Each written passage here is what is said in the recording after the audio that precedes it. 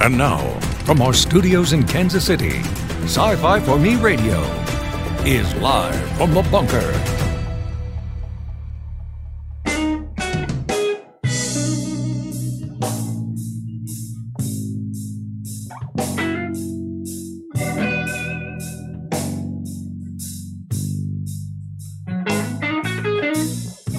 It is one of those days.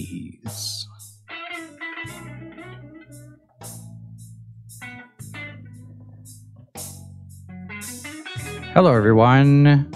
We are at the end of the week. It's Thursday. It's raining here in Kansas City. It's cold outside. And the big news, there's big Marvel news. It's just breaking. We'll get to that here in a minute. The comments are up. The chat's open.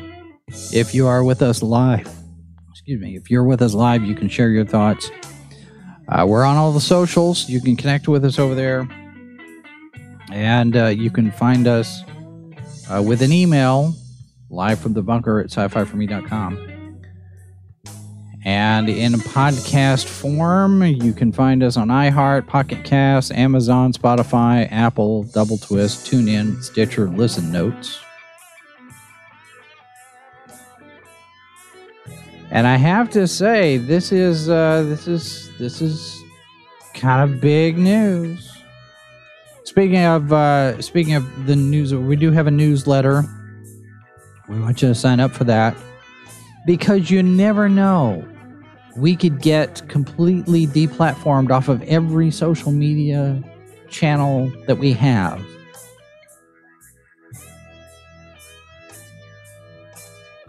Hello, Stephanie in the chat. Welcome. Thanks for being here.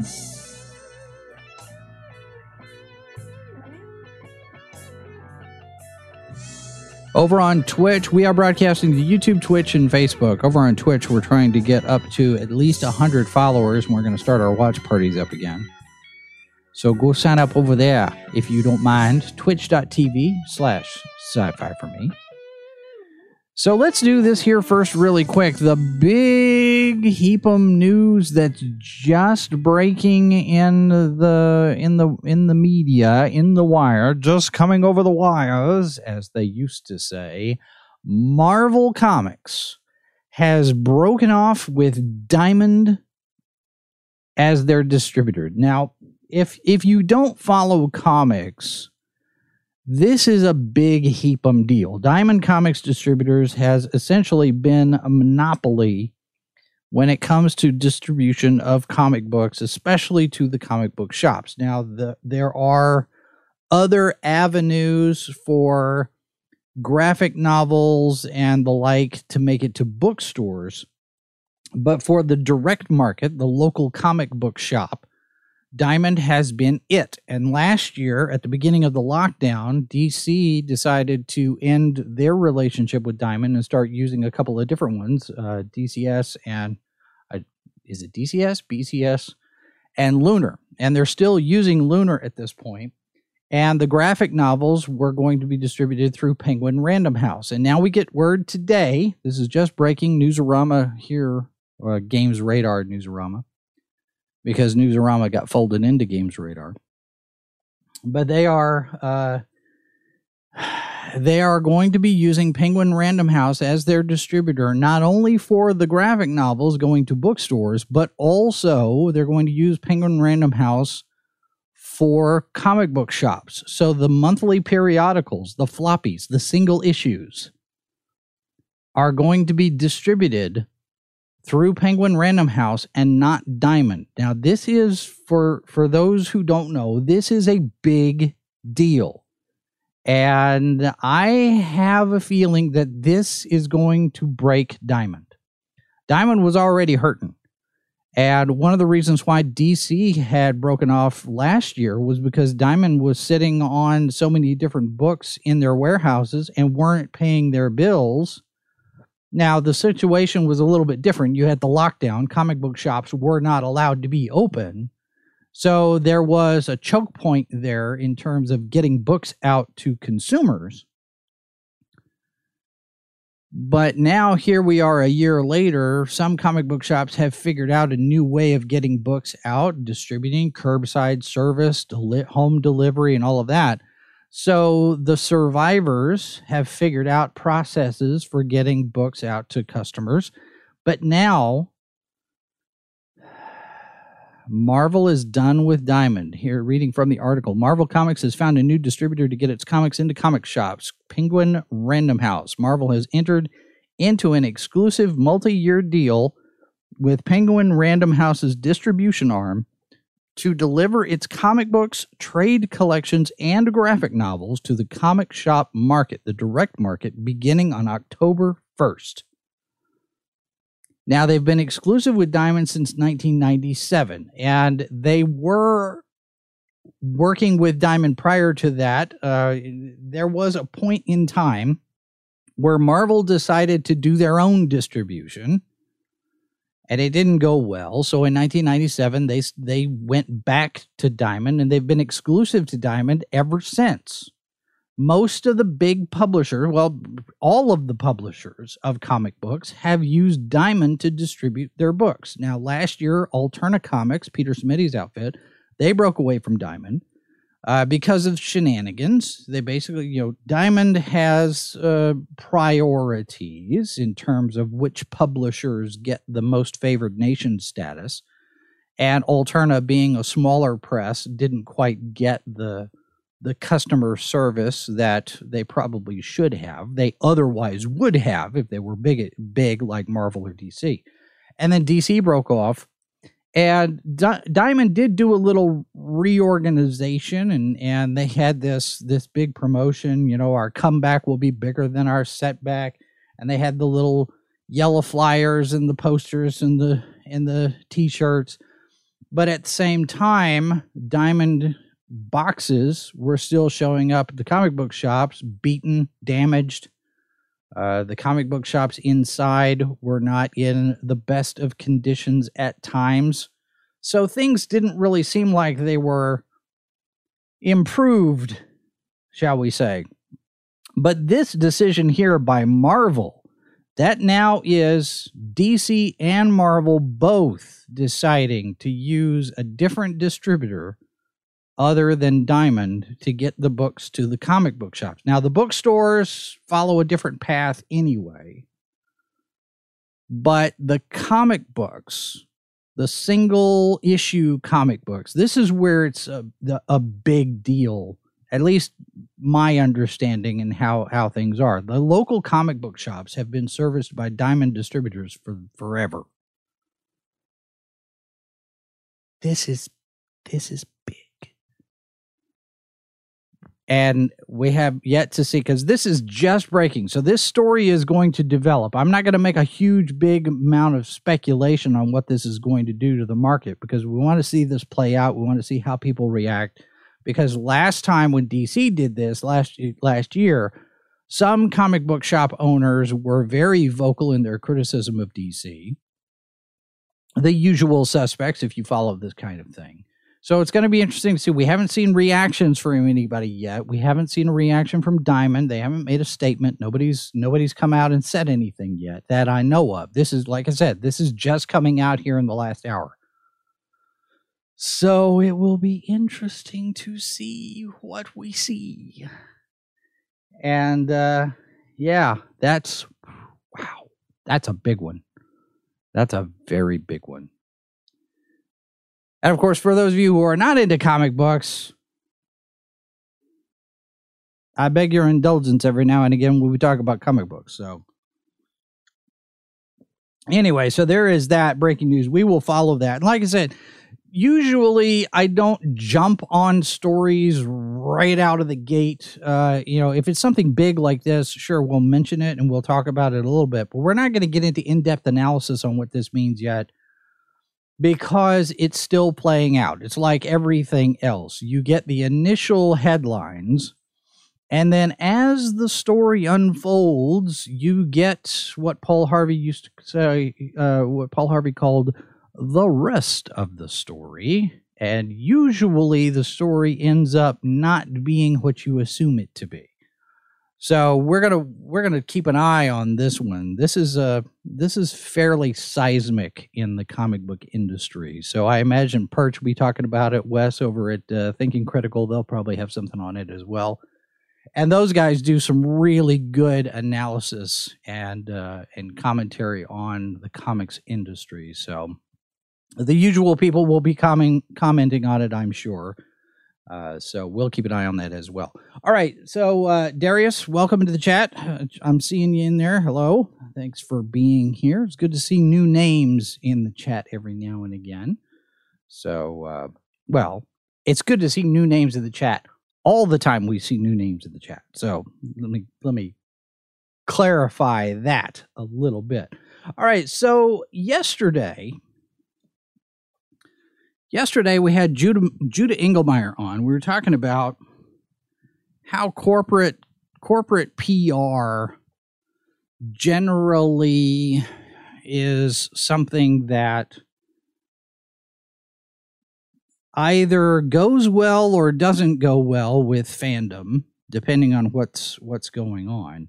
And as I'm going through afterwards, I'm thinking about various random different things. The train of thought.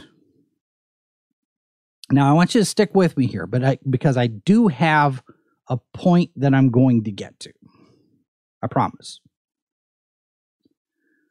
But there was a moment yesterday I started thinking in theological terms. Not with regard to fandom, but this idea when people die and family members, the survivors, the people who are left behind, make an assumption that this person has gone to heaven. They're in a better place.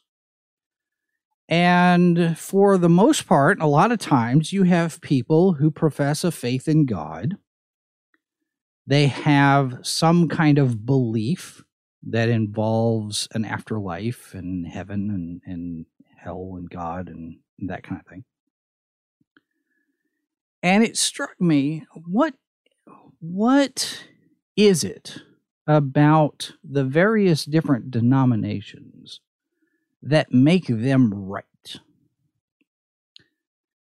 And this question plagued a number of ministers back in the late 1800s, Alexander Campbell being one of them, Barton W. Stone being another one. And they had this meeting, I believe it was in Kentucky or Tennessee.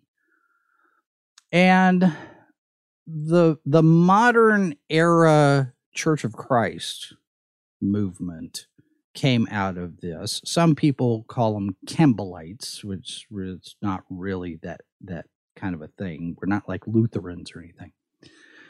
But the idea then, because so many denominations believe so many different things when it comes to God, somebody has to be wrong. And how do you know that you're right? So at this meeting between Campbell and Stone and their followers and various different people there, they were saying, okay, well, let's just go back to basics.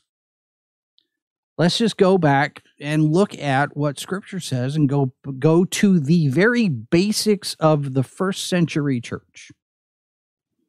And there are congregations that have been doing that forever. And I got to thinking, there are so many different factions of fandom. If you look at Star Wars, for example, you have the fans of the original trilogy, you have the fans of the sequel trilogy, you have the fans of the prequel trilogy, you have fans of the animated Clone Wars stuff, you have Reylos, you have fans who hate The Last Jedi, fans who love The Last Jedi. There are all these different factions, and the factions have a tendency to bicker and fight amongst themselves. And you see this in all fandoms.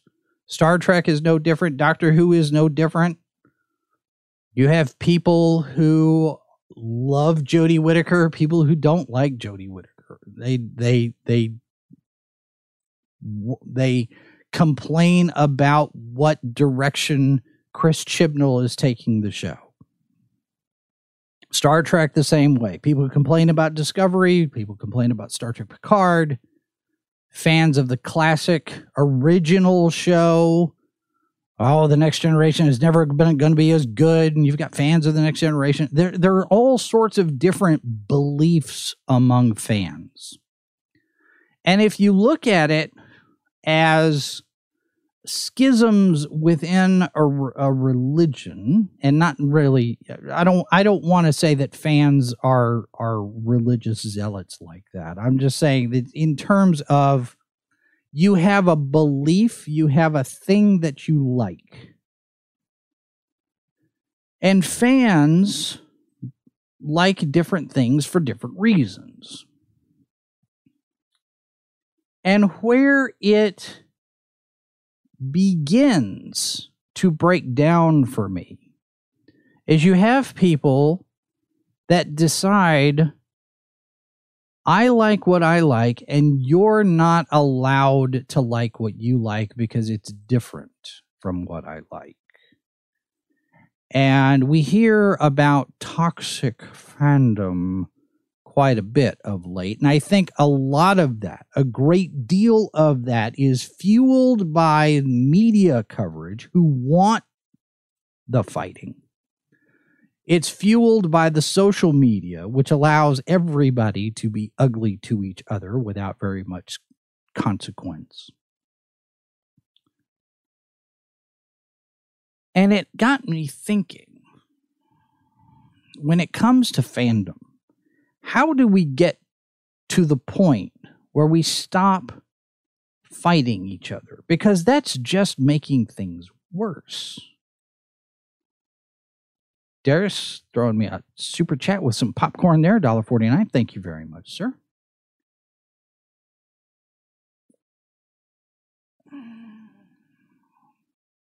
The schisms among fandom, as it were, are caused by a number of reasons, a number of factors, a number of beliefs. There are people who think that Kylo Ren and Rey belong together. Now, we've seen the kind of behavior that those people have demonstrated.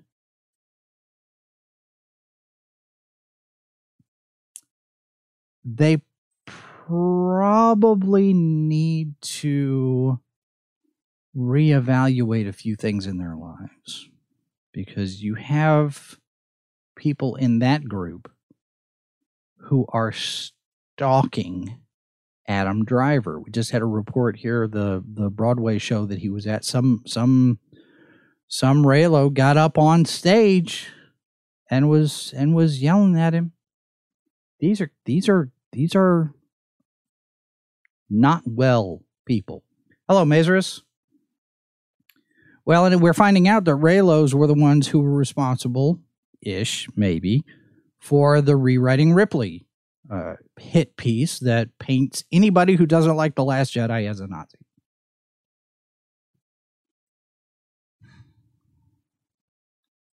And I'm thinking to myself,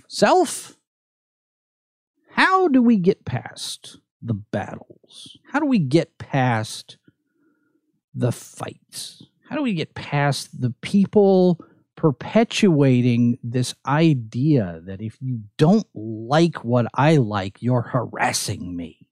If you disagree with me, you're harassing me. If you criticize something I like, that's harassment. How?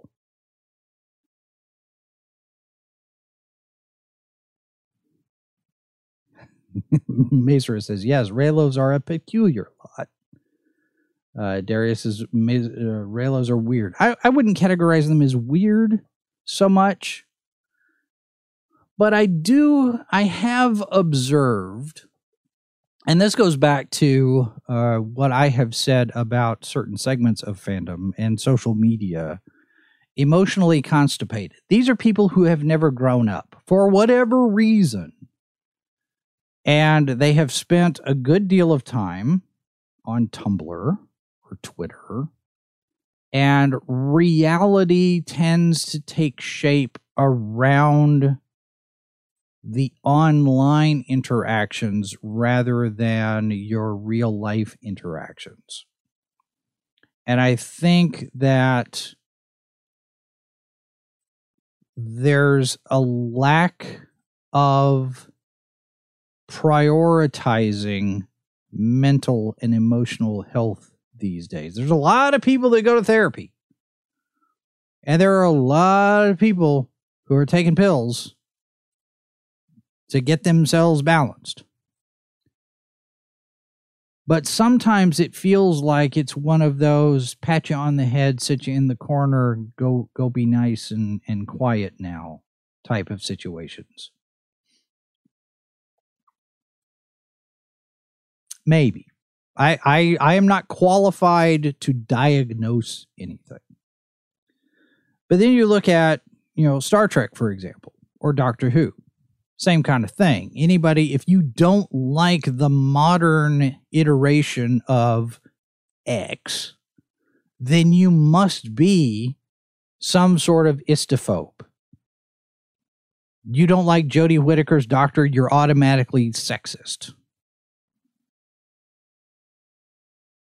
Matters not if you're complaining about the writing. It matters not if you're complaining about the pandering. If you see pandering, it matters not if you're complaining about the way Jodie Whittaker is portraying the Doctor. It's got nothing to do with the fact that she's a woman. I mean, the BBC has considered a woman doctor since all the way back to Tom Baker's time. It's not a new notion. So for people to sit there and you're going to get some people who sit there and say the Doctor has to be a man. I don't like Jodie Whittaker. I don't like the idea of the Doctor being a woman. That doesn't necessarily mean that the people who want a male doctor are sexist. I would say more originalists, if you want to put in a comparison to the Constitution of the United States.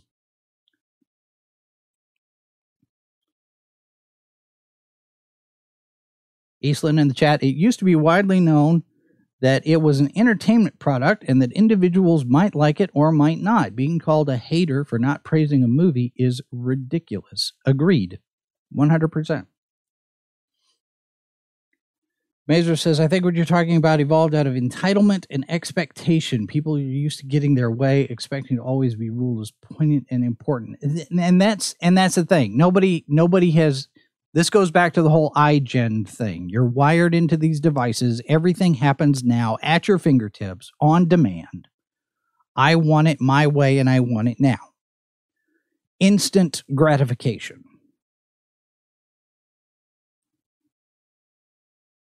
And some of them are spoiled. Mazers, you don't have to apologize for that. Some of them are very spoiled. And there's always been fan fiction, headcanon, the things that we like and the theories that we have that may not necessarily be part of the official record. But they are the things that we like. And they're the things that we use to explain the things that don't make sense. Until you get something official, your theory is just as good as anyone else's.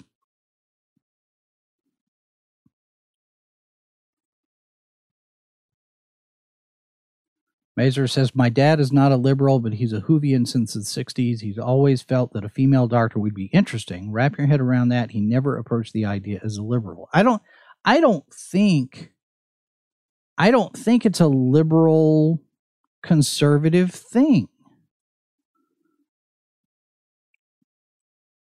Not as much as people might think.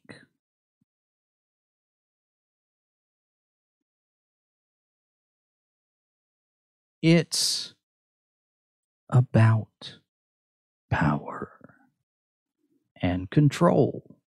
And to bring it back to the comparison among religious schisms, denominations happen because certain people decide that they want to believe and teach a certain thing their way. Baptists, Lutherans, Presbyterians, Episcopalians, all of these came out of a human being deciding on a different interpretation of certain pieces of Scripture. We're going to teach it a different way because it makes us feel better, is generally how schisms happen. Now, some of those, like you look at what happened with Campbell and Stone back in the 1800s, some of those schisms come from, we just need to get back to basics. What the Scripture says, that's what we teach. Nothing else. New Testament doesn't say anything about instruments. We don't use instruments. That kind of thing. And I have to wonder if maybe that kind of approach would help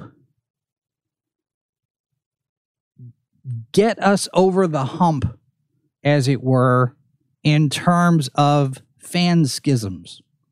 We spend so much time, certain segments of fandom spend so much time arguing and fighting over the things they don't like. We rarely spend any time talking about the common ground, the things we do like that everybody likes. What is it about Star Trek that has made it last for over 50 years? What is it about Star Wars that has made it last for 40 plus years? What are the things that make these franchises work? What are the universal truths, as it were? Why has Tarzan survived for so long? John Carter, Sherlock Holmes, Buck Rogers, Flash Gordon, Luke Skywalker, King Arthur, the plays of Shakespeare. What makes a classic a classic? Why does it stand the test of time? And once you have those standards figured out, that philosophy, then you can use that philosophy to then compare and measure the stuff that is of the modern era. Does it hold up? Does it compare to the other stuff? If it does, why does it? What is it about this new stuff that makes it just as good as the old stuff? Or does it? Is it as good? Is it better? Is it worse? Does it matter?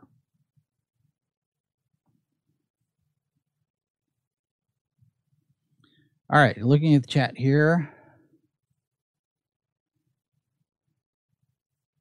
Robert, welcome to the chat. Says, when I was first reading comics in my Beagle Boys and Uncle Scrooge days, I was always fascinated by alt versions of characters, like the Beagle Boys having English cousins. Mazer says, maybe younger generations embrace wokeness from a sense of wanting to be different, but by means of not wanting to have anything in common with the rest of us. That's a possibility, because there are times when you have the younger generation decides that they're going to reject the teachings of their fathers, and they're going to strike out on their own, and we're going to go out and we're going to do our own thing. And there's a quote from Winston Churchill that comes to mind. He's basically saying if you're young and not a liberal, then you have no heart. If you're older and not a conservative, then you have no brain. I'm paraphrasing. But basically the idea is that when you are younger, the emotions take over. And stop and consider that the brain doesn't complete formation until you're about 25, 26, 27 years old, depending on biology. So your brain is still forming, and the last thing to form in the brain is the frontal lobe. This part up here in the very front of your brain that allows for self-control. That's the last thing that gets put into place. And when you get to that point, your impulses don't drive you as much. And impulses are very much an emotional thing. And I think that's one of the reasons why progressives and liberals appeal to emotions and try to get the emotions stirred up. Because when you're feeling all hot and bothered and emotional and you get all agitated, you're not thinking. And logic goes out the window. There is no appeal to logic. It's all about how you feel. It's the feelings of the moment. And the problem with that is that feelings change. Logic does not. Truth doesn't change. There is such a thing as absolute truth, universal truths. How you feel about those truths will change. So to set your policies and to decide what your process is going to be based on emotion is sometimes a very transient thing. And you may like something 30 years ago that you don't like now.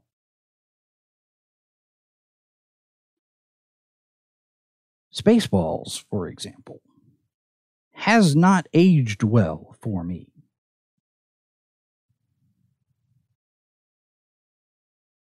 Just saying.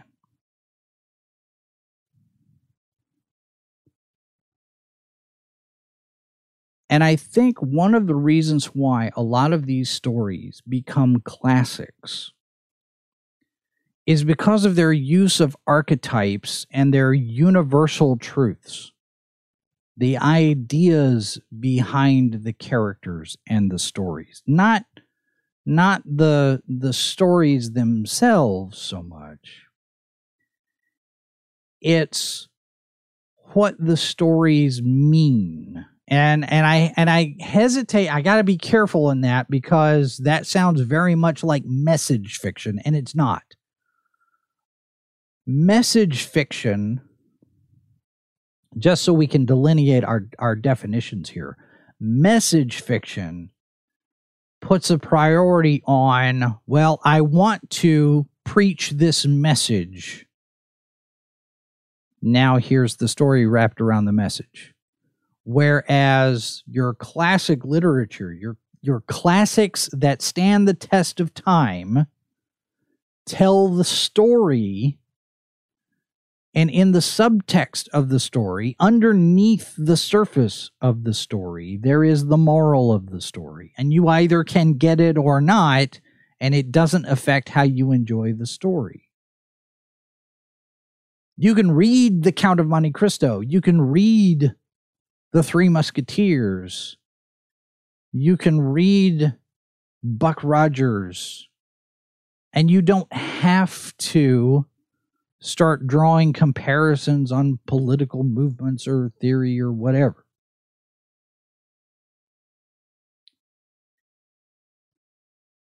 The universality of some of these things, the archetypes, you look at King Arthur, Luke Skywalker, Marty McFly, they're all the same character. We were talking about on H2O the other night, Superman is Moses. There are universal truths. These are archetypes. Merlin, Doc Brown, Obi-Wan Kenobi.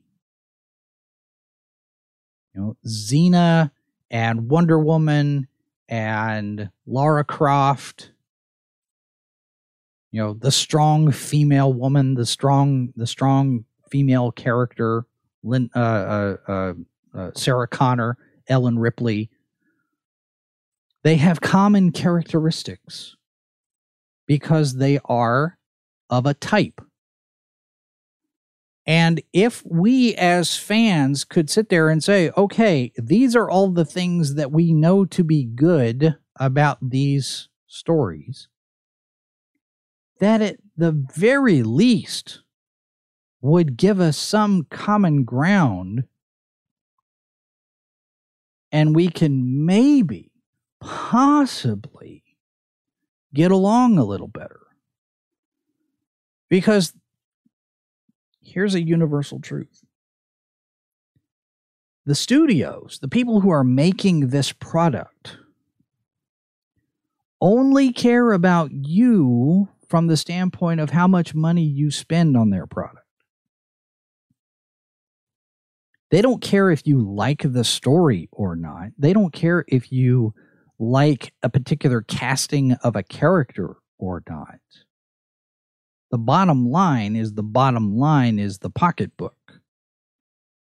Do you buy the product? Whether you're subscribing to a streaming service or buying the action figures or the comic books or the novels or the video games, are you spending money on the franchise? And if not, why not? But the people that are making these products now, and we talked about this a little bit yesterday with Judah Engelmeyer, the corporations are so afraid of those 12 crazy people on Twitter that they are making decisions, and internally, some of them know that they are making decisions that are bad for business in order to appease the emotions of the moment from a particularly loud but small group of people. And you can apply this universally, not just to franchises in genre. It's not just Star Wars or Star Trek or Battlestar Galactica or Doctor Who or pick your video games, The Last of Us. It's the NFL. It's Lego. It's shaving products and shoes. It's computer products. It's browser services. It's financial services, insurance companies. All of them are affected by this. They are so worried about the now that they're not thinking in terms of the later. They're not thinking about long term. They just want to survive today. And they want to do that by avoiding controversy from people who would call them out on social media. And fandom is doing it just as much. And they're doing it to each other, calling each other out because we don't agree, you must be evil.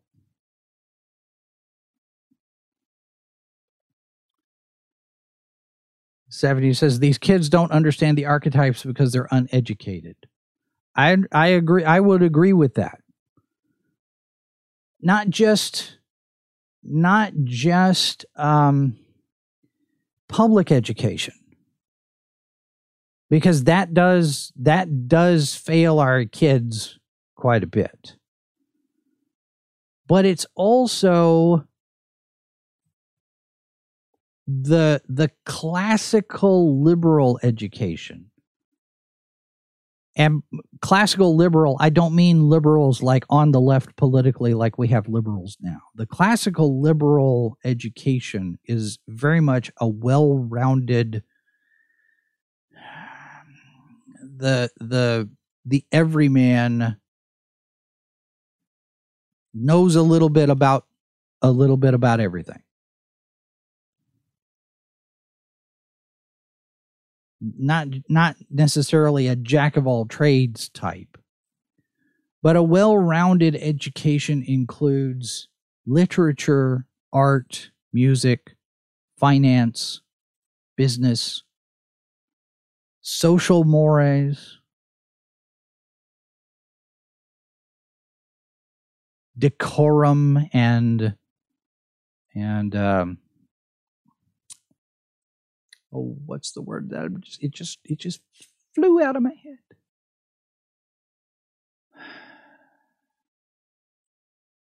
Politeness. There's a word for that.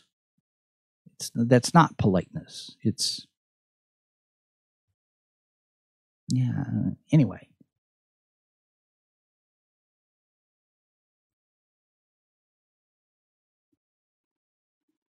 Mazer says, the owner of IP might not want to do what the fans request. Basically, we've cultivated a modern culture that rewards those first who scream the loudest. Strength in monetary numbers has taken a sidecar seat to how loud you can pontificate. I would say that that's true to a certain extent, yes. Stephanie says, looking at rewriting Ripley, I feel like I see kids who never played imagination games as kids. Childhood play is mimicking adult work. They're stuck in a place where they never matured after a certain age. And that's what I've been saying. Emotionally constipated junior high mean girls. And I know Mazers would disagree and say high school, but I think some of that behavior starts to set in junior high. That's when the cliques start to form. Because you have in junior high, you have the football team, athletics start to become a thing. You've got band, you've got cheerleaders, you have the pep squad, you have the publications team. All of those things start to form. The different interest groups start to form in junior high. And the emotions of becoming teenagers starts then. And that's when you start to get those little we're better than you clicks. It accelerates and exacerbates in high school. It gets worse, but it starts in junior high. And a lot of these people have never grown up out of that. Or something has happened to them that they've regressed back to this because it's comfortable. It's the hoodie you don't get rid of. It's the sweatshirt you never toss out. It's the security blanket.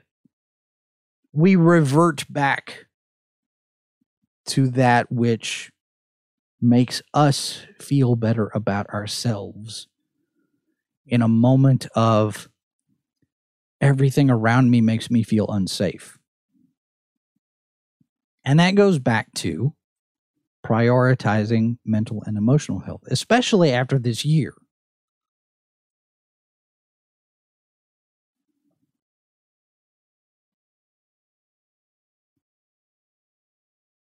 Eastland says the archetypes are understood by the uneducated. These kids are reared to be callous and not emotionally mature, almost narcissists, knowing how to act in public and deal with others. That's part and parcel to what I think is going on with so many in an entire generation being wired into devices so much. Get out of the house. And I speak that with a certain degree of irony because this right here, me sitting here in the studio at my desk in my office, this is most of my life. I spend a great deal of time right here. Producing shows, hosting shows, writing reviews, going through all of the different news sources in order to get everything together for prep for Saturday morning. This is my life. And I can appreciate the irony of sitting here saying that you need to get out more. I know I need to get out more.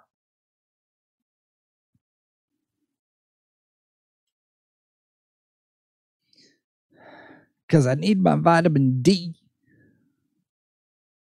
But we've also gotten to a point where it's a tough thing to consider dealing with people because I see how people act. I see how people are acting online. And this goes back to the post that Gina Carano had posted that got her fired, where neighbors are turning on neighbors. And I'm not saying that anybody in my neighborhood is bad. My neighbors are fine. But in general, this notion of telling on each other, we see it now. The Rewriting Ripley people are trying to get various different YouTube channels shut down.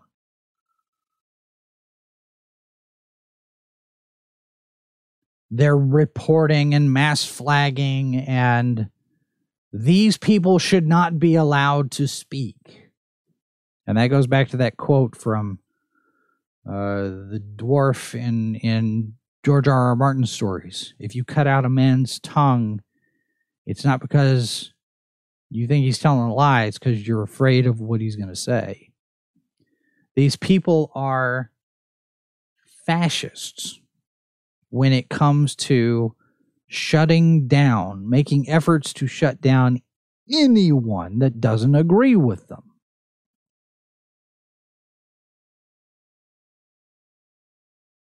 And we are running the risk, we are at risk of falling victim to the tyranny of the very limited ideas that we're not allowed to disagree with. And it ignores all of the other things that we have in common.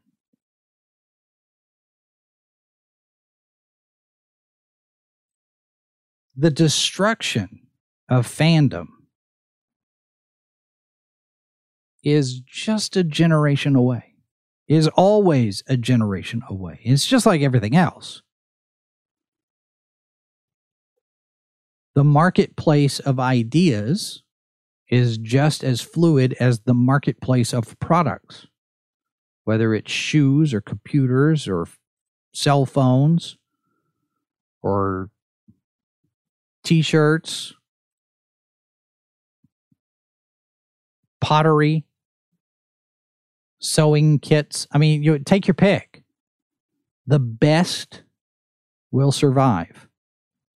The stuff that works will survive. And that's true of the things we like in our fandom as well. That's true of the franchises that we enjoy. Things will survive because enough people say, more of this, please.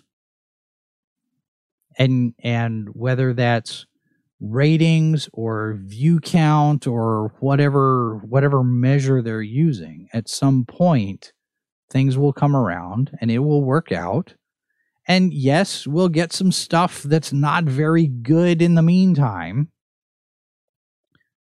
Star Trek Picard.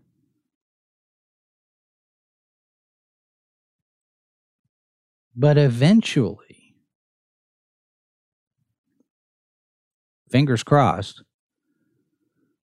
maturity and responsibility will win the day. And from a business standpoint, you will and maybe we're seeing a little bit of a turn in events now. Maybe we've rounded a corner with the whole Gina Carano thing blowing up, because there are people inside the corporations who know that kowtowing to the woke mob is a bad idea and is bad for business.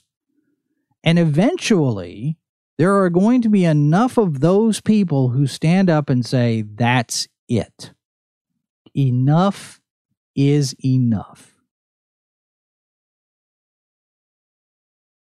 And things will start to turn around, maybe. Maybe. I don't think that it's too late. I don't think that it's hopeless cause for us to try to get along. I think that there are those out there, you like what you like, and that's fine. And I like what I like, and that's fine.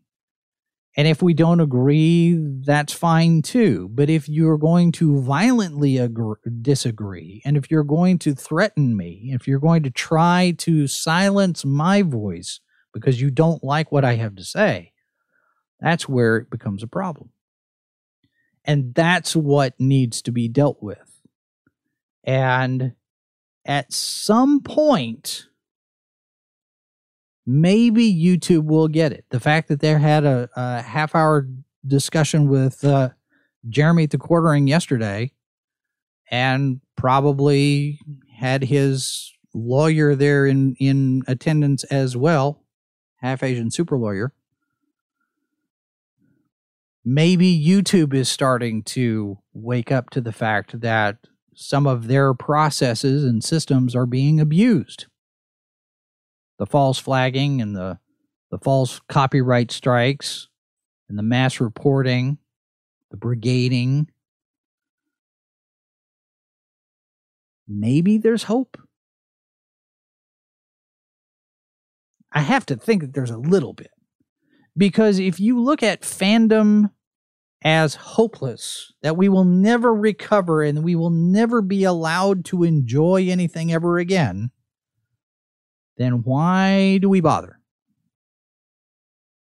Why do we bother with these YouTube channels and letters to the editor and our weekly visits to the comic book shop on Wednesdays?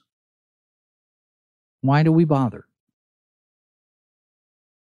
That's the question that everybody needs to ask of themselves. Why do I bother?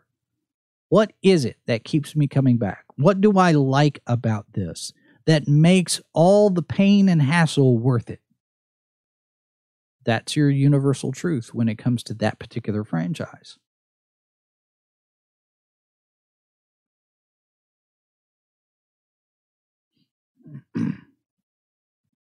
Stephanie makes a good point. These people seek to destroy what we love in order that they can have what they love take precedence, and they don't understand what they're doing. I would agree with that, because there are some people who are making the thing in the franchise who don't understand the thing in the franchise. J.J. Abrams is a good example of that, making Star Trek and doing a bunch of interviews saying that when he was growing up, he never liked Star Trek. So why do you put somebody like that in charge of the thing?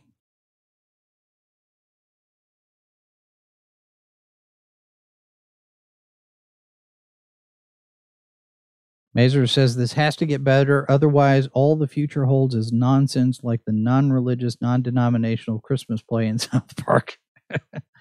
Yeah. You take out everything that offends everybody, and what do you have left? Not a lot.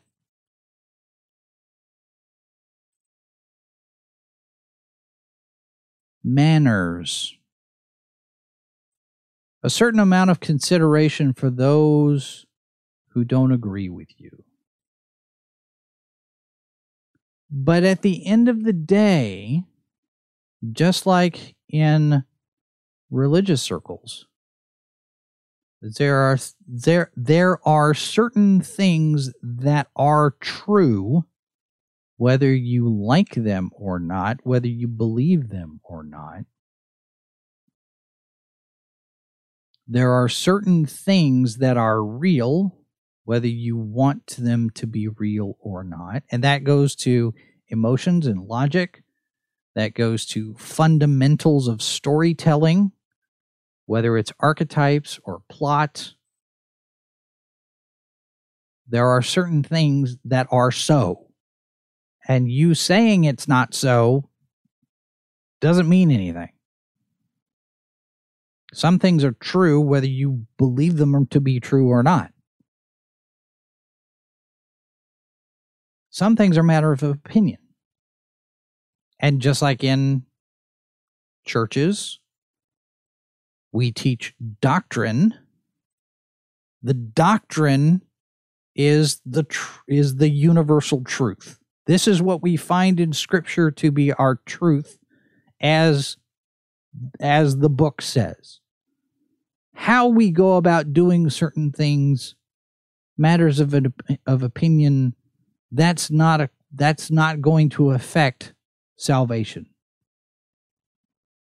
And in franchises and IPs that you enjoy, whether it's Star Trek, Star Wars, Doctor Who, Battlestar Galactica, Mario, whatever, there are certain things that make this popular. There are certain reasons why this has lasted so long. And there are other things that are incidental, that don't matter in the grand scheme of things, of why this story is a classic.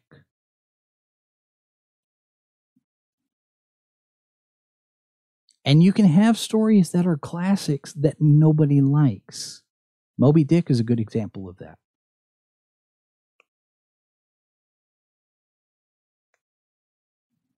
There's something to be said for archetypes. There's something to be said for those universal elements of storytelling that make things work. They work, and they continue to be used because they work. The young boy hero who becomes a man. The damsel in distress. The strong woman warrior. The wizened mentor. The evil villain. And the evil villain's master. These are universal things. King Arthur, Luke Skywalker are the same character. Enkidu is Spock, is Robin, is Dinah Girl. I mean, the sidekick, the faithful companion, Tonto, Kato, Chingachgook. These things last because they resonate with us. And fighting about the incidental stuff ruins everything else. And it makes it more difficult for these things to last, for others to enjoy. If you're going to take away... Now, hang on. Let me back up on that.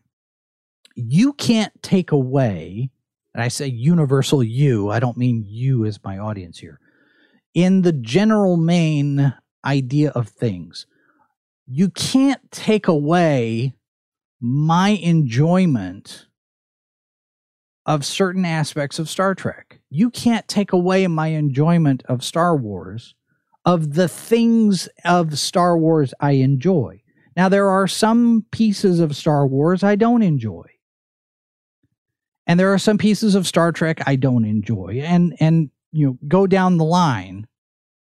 There are things I like, things I don't like. There are stories that are told that I don't enjoy. Okay, whatever. I'm not a big fan of The Crystal Star by Vonda McIntyre. Vonda McIntyre is an excellent science fiction writer, but she missed the mark on that particular Star Wars book. I wasn't a big fan of the Yuzon Vong or any of that. I get what they were trying to do. It wasn't my thing. Nobody called me names for it.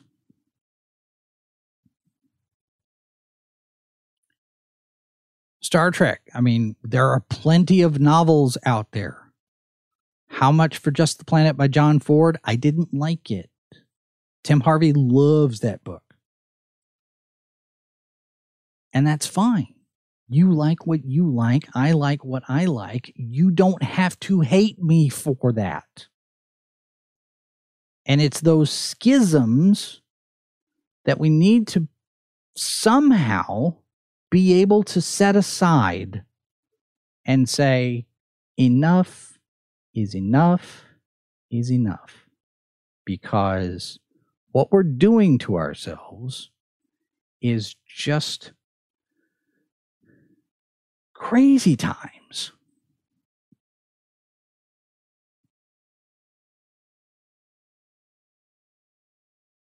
Yeah, Mazer says, you know, JJ didn't want to direct Into Darkness. That's right.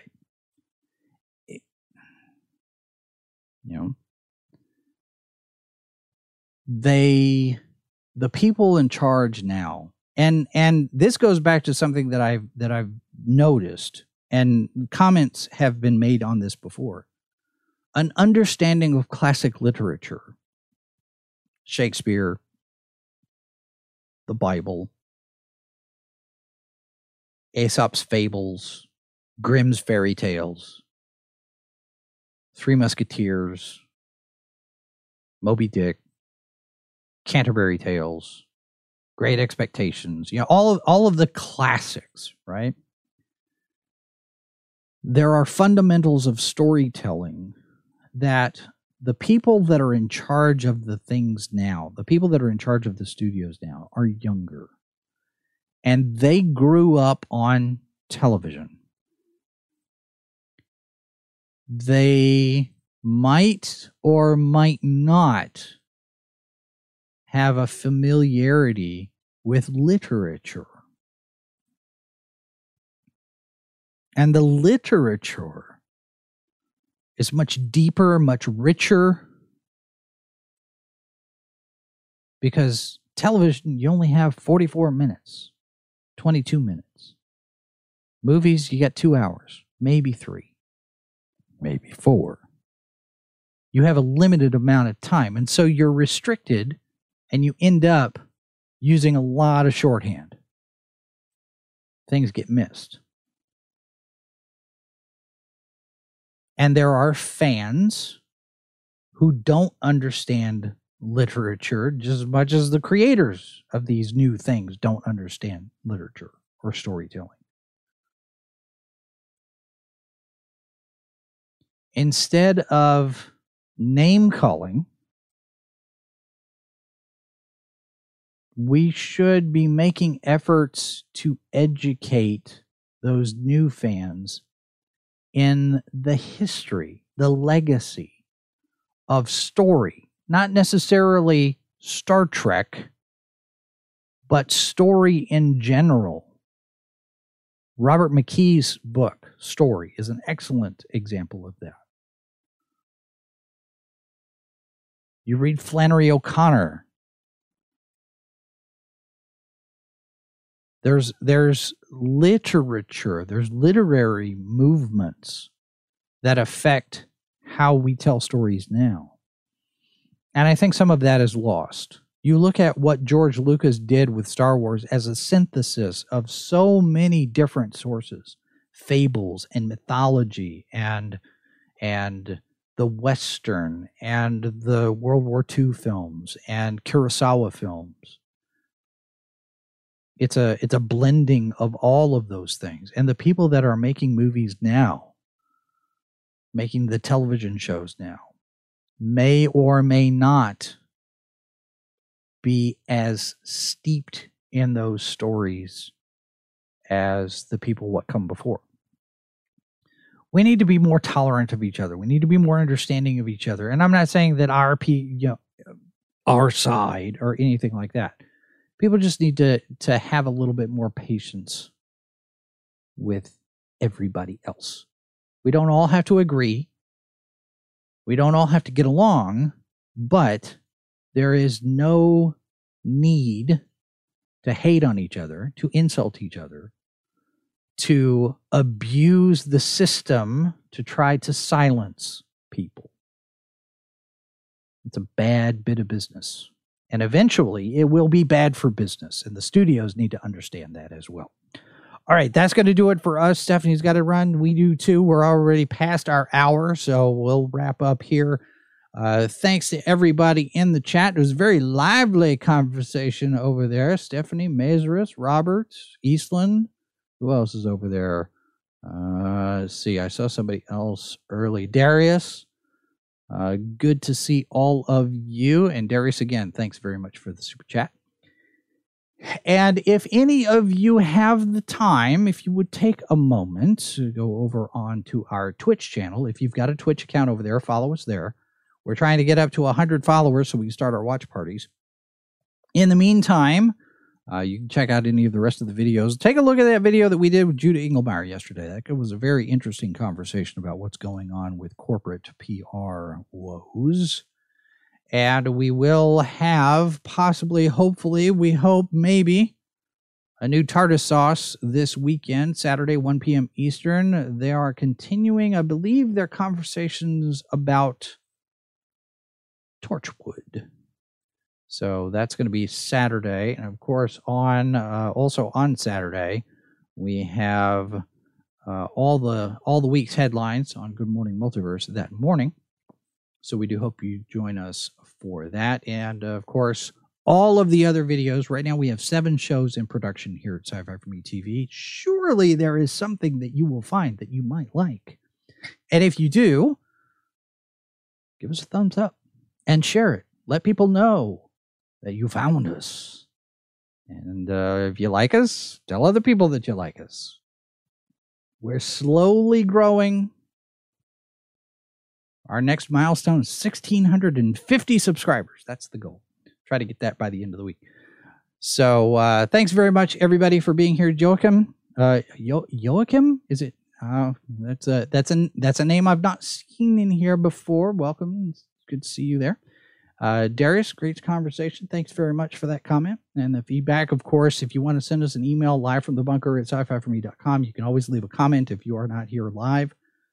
And let us know what you think about these topics and give us suggestions for topics and suggest guests that we can invite, because I do like to have conversations and invite people on here to do interviews with these hours. It doesn't always have to be just me talking like today.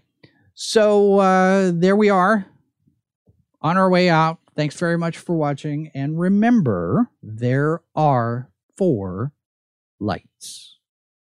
This has been a presentation of Sci-Fi For Me Radio.